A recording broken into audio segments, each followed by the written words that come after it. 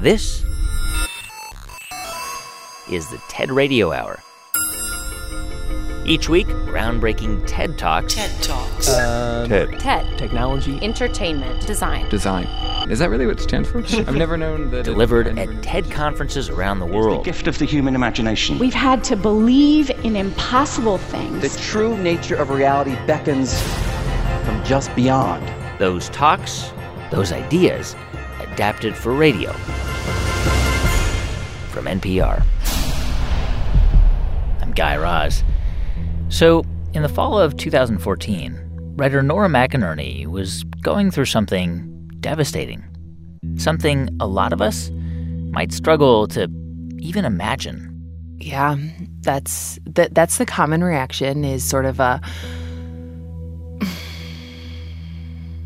or saying I can't imagine. And the thing is, we can. All of us, we can. We can imagine all of these things. It's just very uncomfortable to do it, and it is also sort of a futile exercise. There's no amount of imagining that would prepare you in any way for it, so I don't blame anyone for not wanting to imagine it, because I wouldn't have either. It started on a day in October. Yeah. Anyone who has been through something hard can recap all of their tragedies for you as if they're listing their grocery list. So here's mine. October 3rd, I lost my second pregnancy. It was 11 weeks and 6 days, which is like, you just feel as if there's a magical 12-week mark where you're past the first trimester and then nothing bad can happen. And that's absolutely not true. But I did have that feeling sitting there in the doctor's office thinking like, oh, if only I'd waited till tomorrow to come in, then the baby would have been alive. Just this magical thinking. And downstairs in the parking structure was my husband, who was dying of brain cancer. And 5 days later, my dad was dead. And 6 weeks later, my husband Aaron was dead. And so it was this wave after wave after wave of loss, and that marked the end of 2014 for me. I didn't know how to do any of this. I was completely new to all of it. It was the first time my dad had died, the first time I'd lost a husband, the first time I'd lost a pregnancy, and I didn't know how to sit with my own discomfort and my own pain. I wanted to be anywhere else. Nora McInerny shared her story on the TED stage. So since all of this loss happened, I've made it a career to talk about death and loss, not just my own, because it's pretty easy to recap, but the losses and tragedies that other people have experienced. It's a niche, I have to say. I'm just trying to do what I can to make more people comfortable with the uncomfortable, and grief is so uncomfortable. It's so uncomfortable, especially if it's someone else's grief. So a part of that work is this group that I started with my friend Mo, who is also a widow. We call it the Hot Young Widows Club. And it's real. We have membership cards and T-shirts. And when your person dies, your husband, wife, girlfriend, boyfriend, your friends and your family are just going to sort of look around through friends of friends of friends of friends until they find someone who's gone through something similar, and then they'll push you towards each other so you can talk amongst yourselves and not get your sad on other people. So that's what we do. It's just a series of small groups where men, women, gay, straight, married, partnered can talk about their dead person and say the things that the other people in their lives aren't ready or willing to hear yet. Most of the conversations that we have in the group can and will just stay amongst ourselves, but there are things that we talk about that the rest of the world that is grief adjacent but not yet grief stricken, could really benefit from hearing. And if you can't tell, I'm only interested in / capable of unscientific studies. So what I did was go to the Hot Young Widows Club and say, hello, friends, remember when your person died? Do you remember all the things people said to you? Which ones did you hate the most? There were a lot of comments, a lot of answers, but 2 rose to the top pretty quickly. Moving on. Now, since 2014, I will tell you I have remarried a very handsome man named Matthew. We have 4 children in our blended family. We live in the suburbs of Minneapolis, Minnesota, USA. I drive a minivan, like the kind where doors open, I don't even touch them. Like, by any measure, life is really, really good, but I haven't moved on. I haven't moved on, and I hate that phrase so much, and I understand why other people do, because what it says is that Aaron's life and death and love are just moments that I can leave behind me and that I probably should. And when I talk about Aaron, I slip so easily into the present tense because the people we love, who we've lost, are still so present for us. So when I say, oh, Aaron is, it's because Aaron still is. He's indelible, and so he's present for me. Would people literally say to you, you need to figure out how to move on? Was that something somebody articulated to you just like that? People would say, people say so many things, and they don't mean them badly, which is what makes it so hard, but also I would hate people, like, basically immediately. So they would say, like, you'll meet someone, you'll move on. You'll get over this. And I wrote a book, and it came out not even a year and a half after Aaron died, and people would say to me, it's so amazing to see how you've moved on. And I would think, why do you think that? And also, why would that be my goal? Yeah. And it hurt, too, because I was with somebody when that book came out. Our families were blending together. I was pregnant, and I felt horrible about it.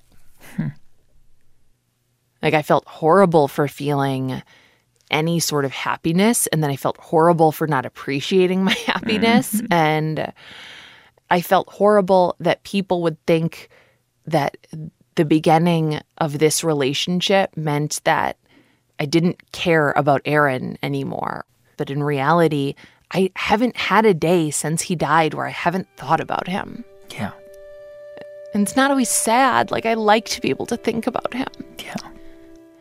And I like for people to remember him. And what we had was, like, such a good marriage and such a normal marriage, really. Like, we were married for 3 years, and it's unusual for 2 people in their early 30s to spend a Friday night on the oncology floor eating White Castle. And it was also so fun, which sounds so strange, but, like, those were the hardest years of my life to date, and I do think they were the happiest. When you watch your person fill himself with poison for 3 years just so he can stay alive a little bit longer with you, that stays with you. When you watch your son, who isn't even 2 years old yet, walk up to his father's bed on the last day of his life, like he knows what's coming in a few hours, and say, I love you, all done, bye-bye. That stays with you. Just like when you fall in love, finally, like really fall in love with someone who gets you and sees you, and you even see, oh my God, I've been wrong this entire time. Love is not a contest or a reality show. It's so quiet. It's this invisible thread of calm that connects the two of us, even when everything is chaos, when things are falling apart, even when he's gone. That stays with you. We used to do this thing because my hands are always freezing and he's so warm, where I would take my ice cold hands and shove them up his shirt, press them against his hot bod. And he hated it so much, but he loved me. And after he died, I laid in bed with Aaron and I put my hands underneath him. And I felt his warmth. And I can't even tell you if my hands were cold, but I can tell you that I knew it was the last time I would ever do that. And that memory is always going to be sad. That memory will always hurt, even when I'm 600 years old and I'm just a hologram. Just like the memory of meeting him is always going to make me laugh. Grief doesn't happen in this vacuum. It happens alongside of and mixed in with all of these other emotions. So I met Matthew, my current husband, who doesn't love that title.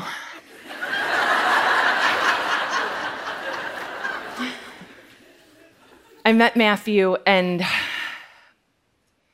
there was this audible sigh of relief among the people who love me, like, it's over. She did it. She got a happy ending. We can all go home. And we did good. And that narrative is so appealing even to me. And I thought maybe I'd gotten that too, but I didn't. I got another chapter. And it's such a good chapter. But especially at the beginning, it was like an alternate universe or one of those old Choose Your Own Adventure books from the 80s where there are two parallel plot lines. So I opened my heart to Matthew, and my brain was like, would you like to think about Aaron? Like the past, the present, future, like just get in there. And I did.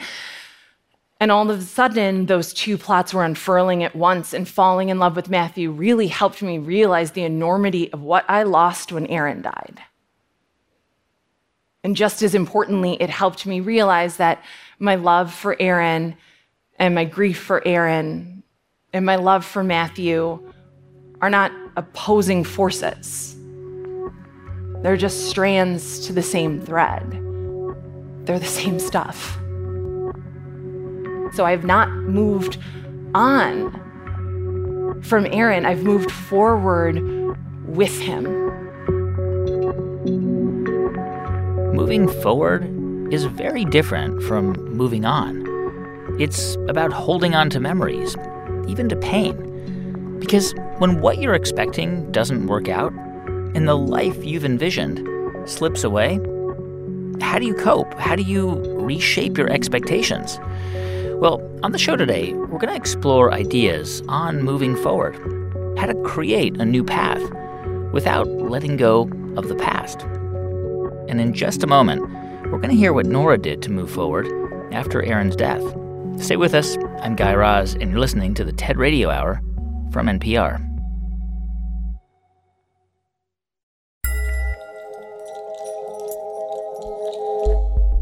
Hey everyone, just a quick thanks to two of our sponsors who help make this podcast possible. First, to E-Trade.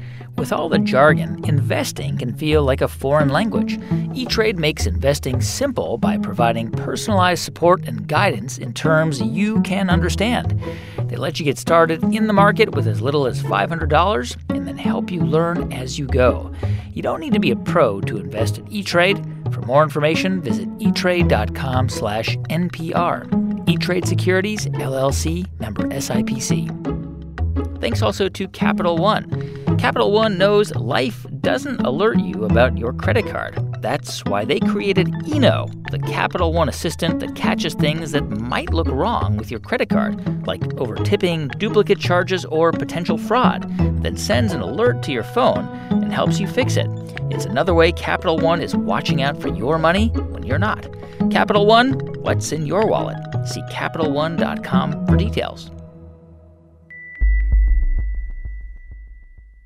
An Alabama man tried to forget about his involvement in a decades-old murder. I never opened my mouth for nobody. But finally, after all these years, he's admitted that he participated in the attack. But I never have been able to get caught. From NPR, it's White Lies. Listen and subscribe now.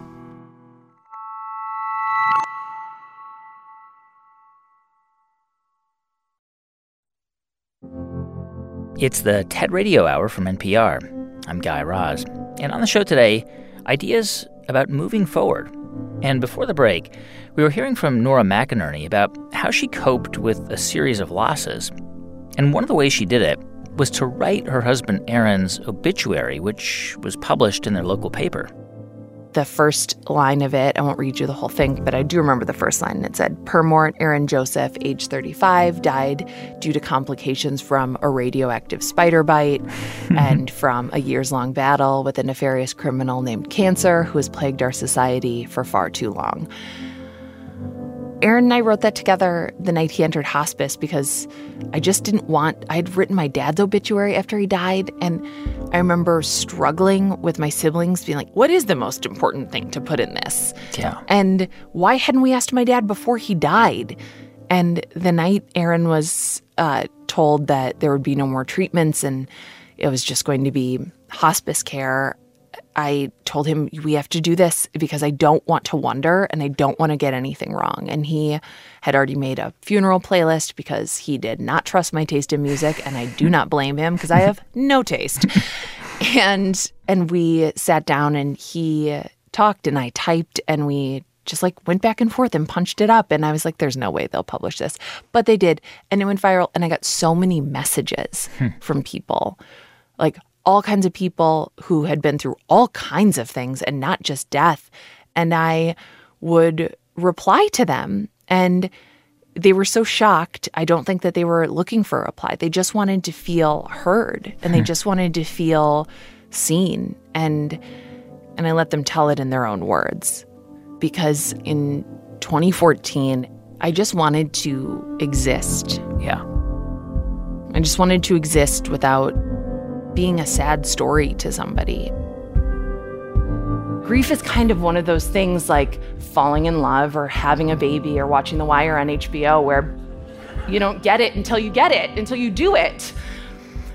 And once you do it, once it's your love or your baby, once it's your grief and your front row at the funeral, you get it. You understand what you're experiencing is not a moment in time. It's not a bone that will reset, but that you've been touched by something chronic, something incurable. It's not fatal, but sometimes grief feels like it could be. And if we can't prevent it in one another, what can we do? What can we do other than try to remind one another that some things can't be fixed and not all wounds are meant to heal? We need each other to remember, to help each other remember that grief is this multitasking emotion, that you can and will be sad and happy, you'll be grieving and able to love in the same year or week, the same breath. We need to remember that a grieving person is going to laugh again and smile again. If they're lucky, they'll even find love again. That yes, absolutely, they're going to move forward. I know you've both described it and alluded to it in this conversation, but I want to ask you sort of a slightly different version of the question, which is, what does moving forward look like in your life? How does it sort of practically appear? Yeah. So for me, moving forward has been this, that in 2014, I lost a parent and I lost my husband and I lost a pregnancy, and my life in really almost every way is completely different than it was 5 years ago. I had one kid and now I have 4 kids. I had one husband and now I have 2 husbands, and one of them is dead, and one of them does my laundry.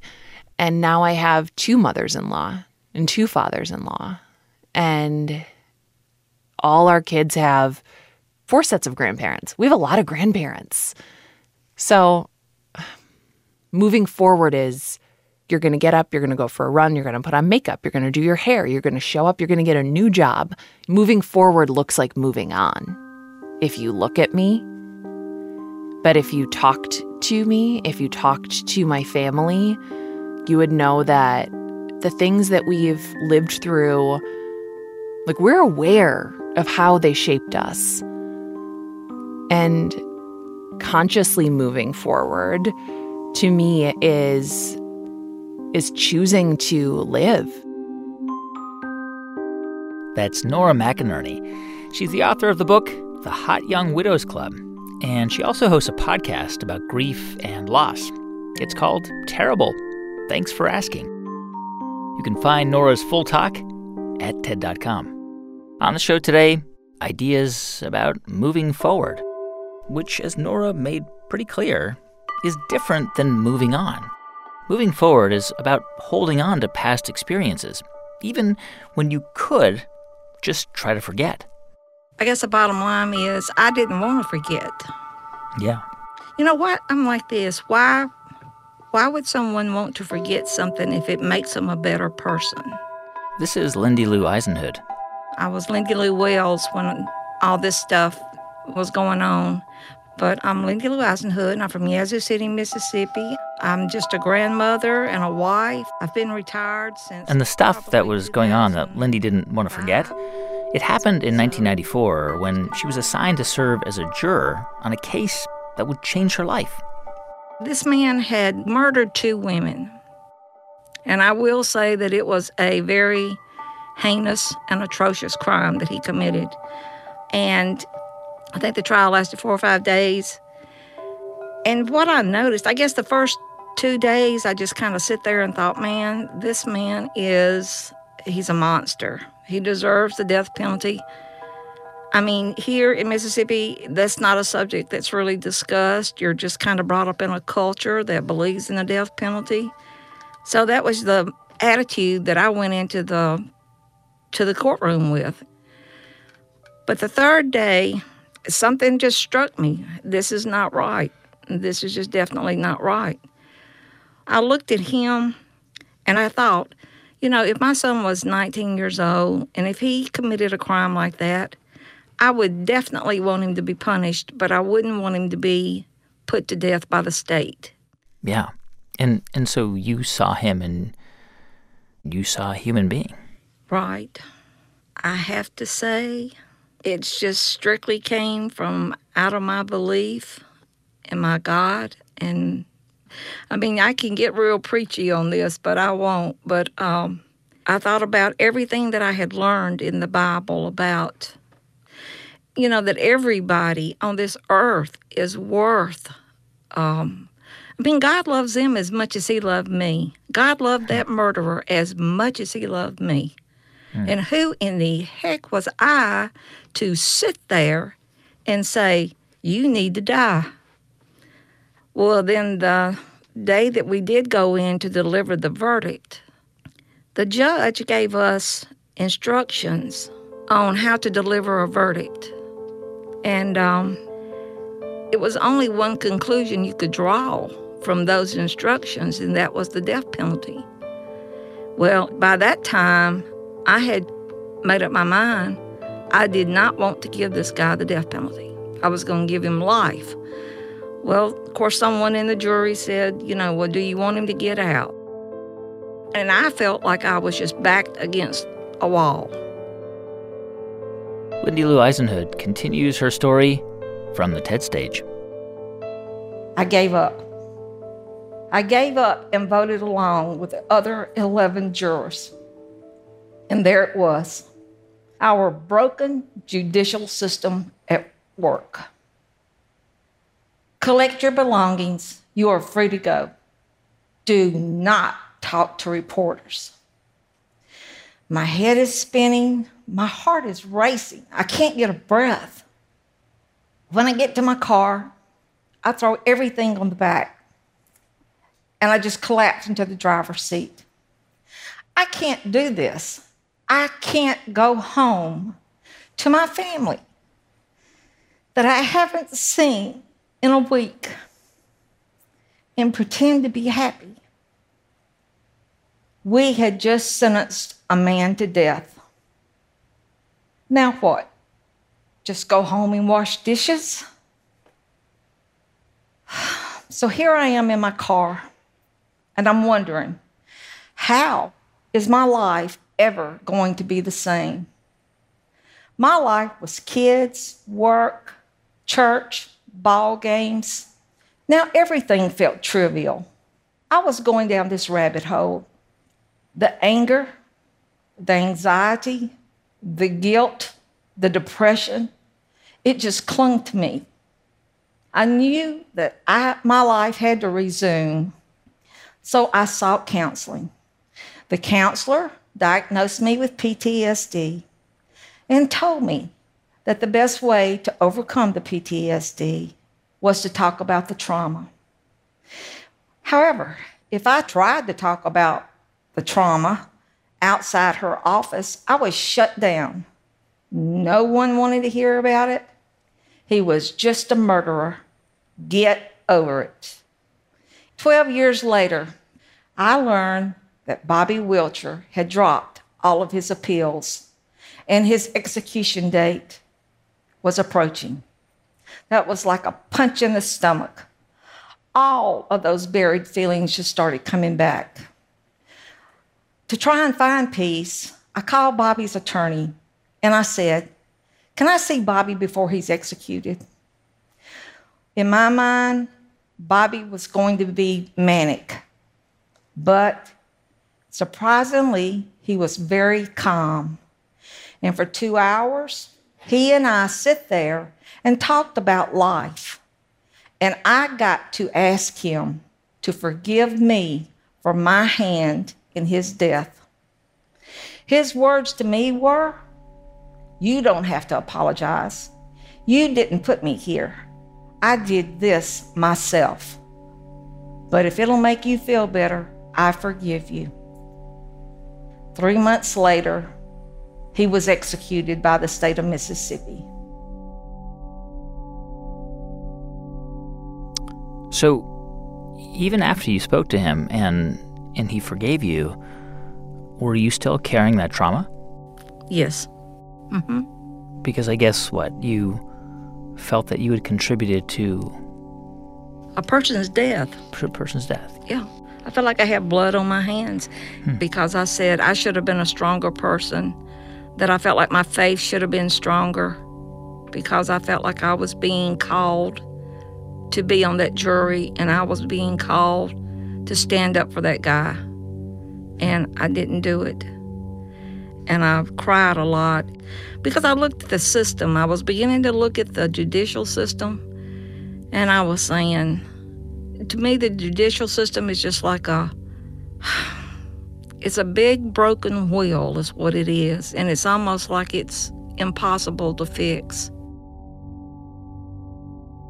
I'm here to tell you my story because it was precisely 22 years later when a friend encouraged me to, "Hey, perhaps you need to talk to the other jurors. You've been through the same experience." Uncertain of what I was after, I did need to talk to them. So I set out on my quest, and I actually found most of them. One juror, and I don't know what was wrong with him, but he didn't remember anything about the trial. Another juror, well, they just kind of regretted that it took so long to carry the sentence out. I'm thinking in my mind, geez, is this the response I'm going to get from everybody else? Well, thank God for Alan. Alan was a gentle soul. And when I talked to him, he was genuinely upset about our decision. And he told me about the day that the devastation really set in on him and hit him. He was listening to the radio, and the radio, had a list of names of men to be executed at Parchman Penitentiary. And he then truly realized what he had done. And he said, I had a responsibility in that man's death. And he's never told anyone about it, not even his wife. The next juror I met was Jane. Jane is now totally against the death penalty. Then there was John. John said his decision weighed on him, and it burdened him daily. I found that more of them had regrets and a remorse. 4, maybe 5 people that did not. You know, they just thought he got what he deserved, and they didn't really care that we put him to death. I mean, it was just something they had to do. But there were some that it really, really bothered. And it's really strange to sit here and say there were more men that were bothered by it than women. So what I call myself was a silent survivor until I got the opportunity to speak out about it.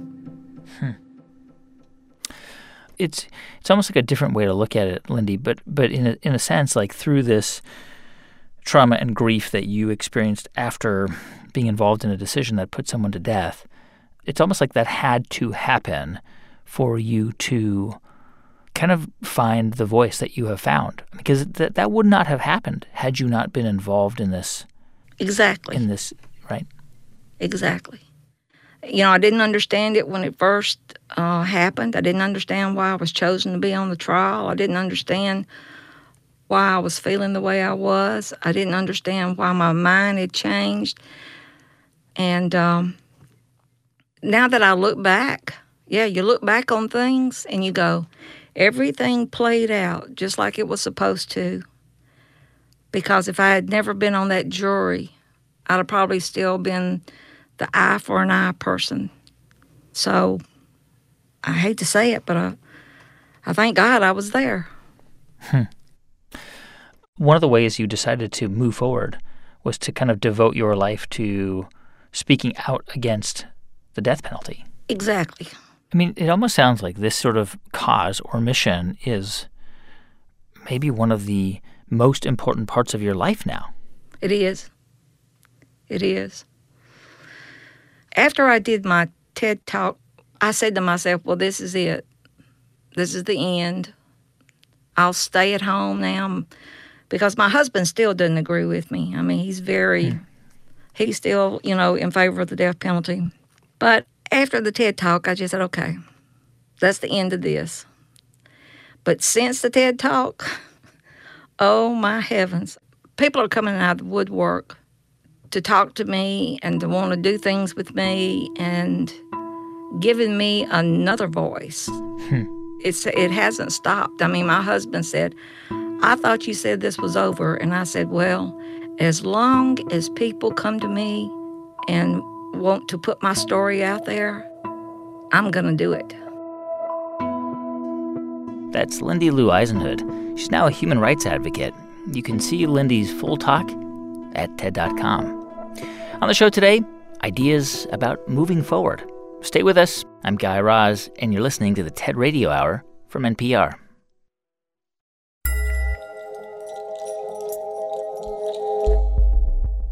Support for NPR and the following message come from Luminary, the only place where you can listen to Adam Davidson's Passion Economy.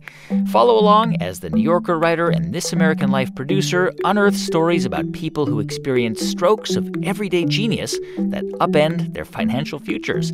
Listen to Passion Economy along with other original shows only on Luminary.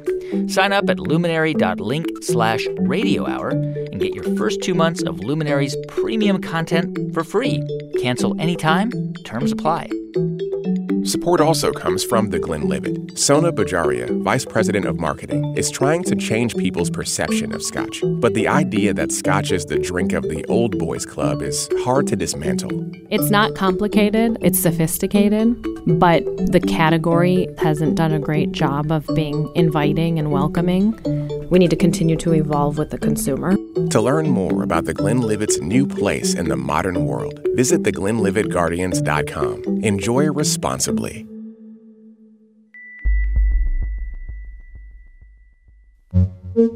In the Trump era, the news moves faster than ever, and the NPR Politics Podcast is here to keep you informed. Every time there's a major political story, we get our best correspondents together to sort through the noise. The NPR Politics Podcast, what you need to know right when it happens.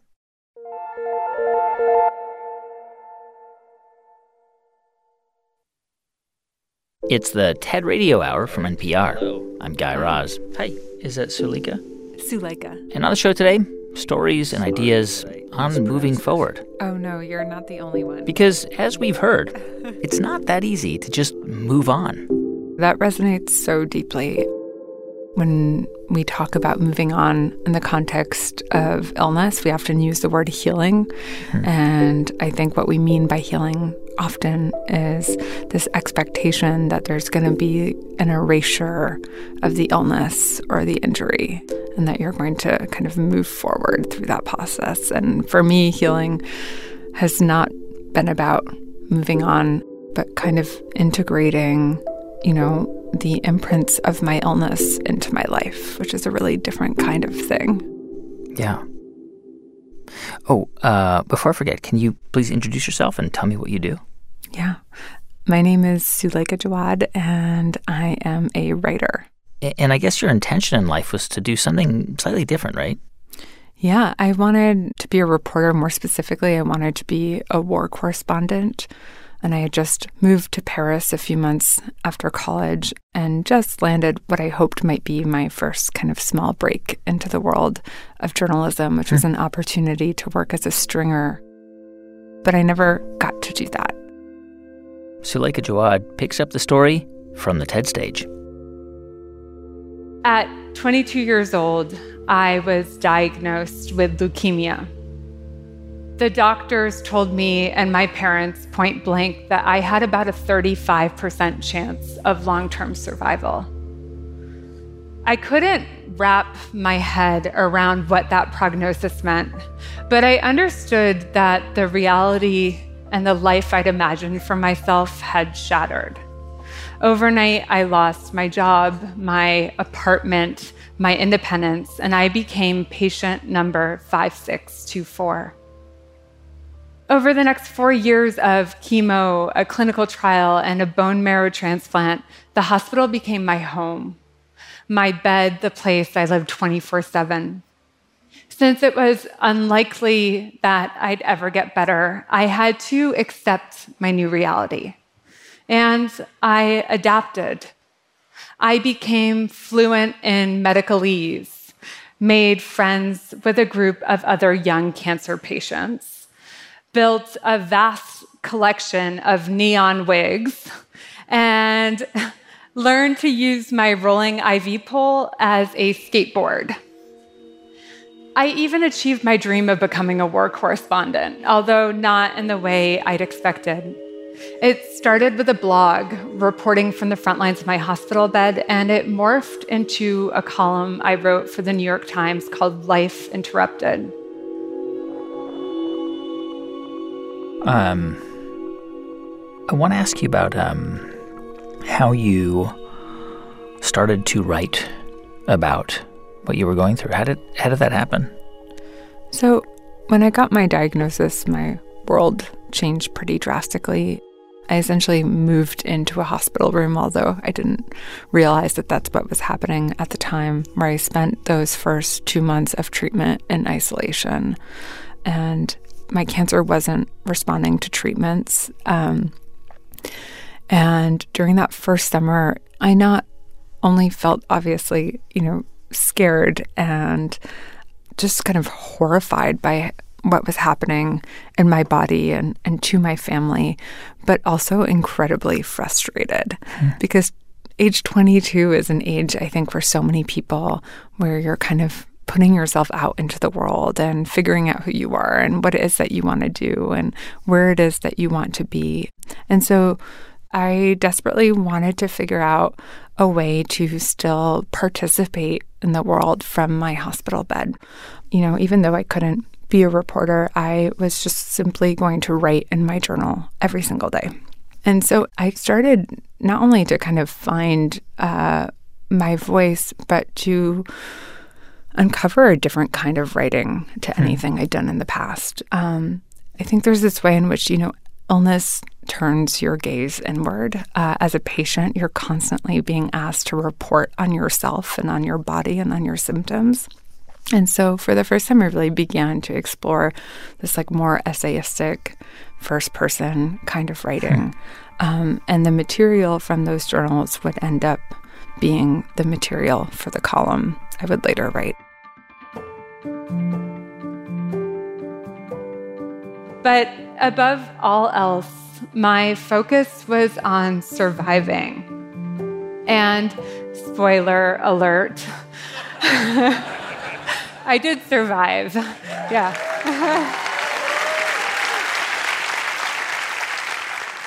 Thanks to an army of supportive humans, I'm not just still here, I am cured of my cancer. So when you go through a traumatic experience like this, people treat you differently. They start telling you how much of an inspiration you are. They say you're a warrior. They call you a hero, someone who's lived the mythical hero's journey, who's endured impossible trials and against the odds lived to tell the tale, returning better and braver for what you've been through. The truth is that for me, the hardest part of my cancer experience began once the cancer was gone. I think there's this natural tendency for humans to think of experiences in terms of a story arc, right? So like in the case of going through illness and being cured, that's when the story ends, right? You're cured, the story ends, and then you magically sail off into the sunset. But that actually is not what happens, right? Yeah, I mean, one of the oldest story arcs that we know is the story of the hero's journey. And I think, next to that, or maybe enmeshed in that, is the survivor's journey. And in our telling of these stories, the end of that journey is the day that you're declared cancer-free, or the day you finish your last day of chemotherapy. But for me, if anything, it felt like the beginning. Because up until that point, I'd just done what I needed to do to stay alive. And the agency came into play once I was kind of out of that medical machine and tasked with figuring out how to not just survive, but actually live and figure out how to be a person back in the world. Yeah. Years ago, I covered the Iraq War and Afghanistan and spent a lot of time with troops. And oftentimes when they would come home from deployments in Iraq or Afghanistan, the re-entry was so difficult because in war, experiencing that trauma, there was a single purpose and mission, and essentially it was to survive and to protect the people around you. And when they returned home, that sense of purpose was gone. And it sort of sounds like that is sort of what happened with you. Totally, yeah. And it's not just your own trauma, right? It's the trauma that you witness of the patients around you. Out of the 10 young cancer patients that I befriended during my time in treatment, only 3 of us are still alive. And so for me, when I came out of this, I had PTSD, but I didn't have the language to call it that. But I think the reason that I had that sort of cognitive dissonance is because on the day that I finished chemo, I received, 24 texts congratulating me on being done with treatment. And people saying, like, this is the best day and you're going to get to go live your life and it's going to be amazing and we're so proud of you. And of course, my experience of that was really different. I felt totally physically wrecked with exhaustion, just from the cumulative effect of those 4 years of cancer treatment. I was grieving the death of one of my best friends, Melissa, who had died a month earlier. And I was really struggling with some of the psychological imprints of this experience. And on top of that, I think I felt this certain pressure to feel like this should be the best, moment of this whole experience, when in fact it was the very opposite. Now, don't get me wrong, I'm incredibly grateful to be alive, and I'm painfully aware that this struggle is a privilege that many don't get to experience. But being cured is not where the work of healing ends. It's where it begins. Because no one had warned me of the challenges of reentry, I thought something must be wrong with me. On most days, I woke up feeling so sad and lost I could barely breathe. Sometimes I even fantasized about getting sick again. And let me tell you, there are so many better things to fantasize about when you're in your 20s and recently single. But I missed the hospital's ecosystem. Like me, everyone in there was broken. But out here, among the living, I felt like an imposter, overwhelmed and unable to function. I also missed the sense of clarity I'd felt at my sickest. Staring your mortality straight in the eye has a way of simplifying things, of rerouting your focus to what really matters. And when I was sick, I vowed that if I survived, it had to be for something. It had to be to live a good life, an adventurous life, a meaningful one. But the question, once I was cured, became how? I was 27 years old, with no job, no partner, no structure. And this time I didn't have treatment protocols or discharge instructions to help guide my way forward. But what I did have was an inbox full of internet messages from strangers. Over the years, people from all over the world had read my column, and they'd responded with letters, comments, and emails. So that column, I guess, just inspired hundreds, thousands of people to write to you for a variety of reasons. Either they had a similar experience, or they were just moved by what you wrote, or they wanted to write weird things. And I guess when you had a chance to really read those, it was like this sort of amazing archive of just different emotions and stories. Yeah, so the title of the column was Life Interrupted. And I think when I initially started writing it, I hoped that it might be, resonant with other people with cancer, or maybe other young adults with cancer. But I think people kind of read into that theme of interruption so broadly in ways that I really didn't expect, ranging from like a breakup to the death of a child and everything in between. And so I found myself returning to these letters I'd received over the years and finding a great amount of comfort and solidarity in some of these letters, especially the ones that were written by people who had found themselves in similar aftermath situations of having to grapple with a new body or with a new reality or with a life after, losing someone very close to them. And the more I began to think about these letters, the more I found myself wishing that I could actually meet some of these strangers and talk to them about their experiences as I was trying to kind of process how to recover from my own.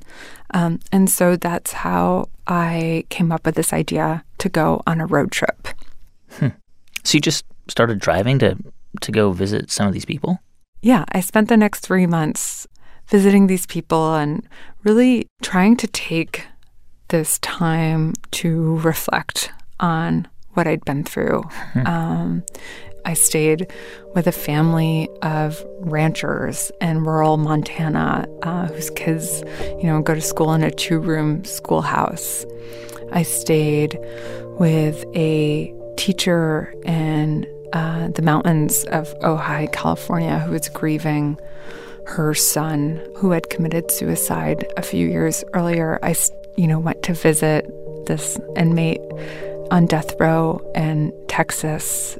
And so the different places that these letters led me to were not places I ever would have discovered on my own.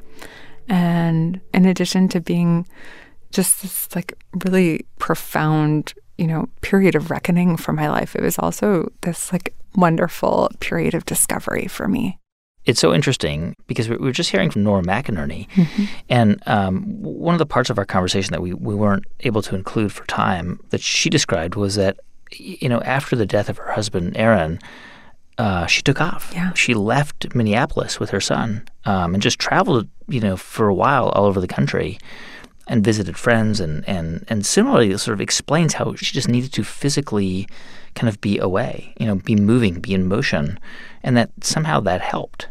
Yeah, I think trauma and grief can get stuck in your body. I think it was like this really strong instinctual sense that I needed to not just be in motion in like this vague way, but actually physically and geographically leave. I think I needed those kind of long stretches of time alone in the car or camping to actually reflect on this experience of illness and what that meant for me going forward. When you think about the idea of moving forward, what does that mean in the context of your life and your story? I think for me, it's been a process of integrating who it is that I was before my diagnosis, what it is that happened during my diagnosis, and who it is that I'm becoming now. You know, you don't get to put your illness in a box and leave it behind you. It's always a part of you. It's part of not just the way that my body feels and some of the struggles that I have, but also it's part of, you know, how I navigate the world and how I think about certain things and even how I think about time, for example. So there's no way to kind of like excise this one thing that happened from your narrative, at least for me. That's Suleika Jaouad. She's the writer and author of the upcoming book, Between Two Kingdoms. You can see her full talk at TED.com. I'm so reborn.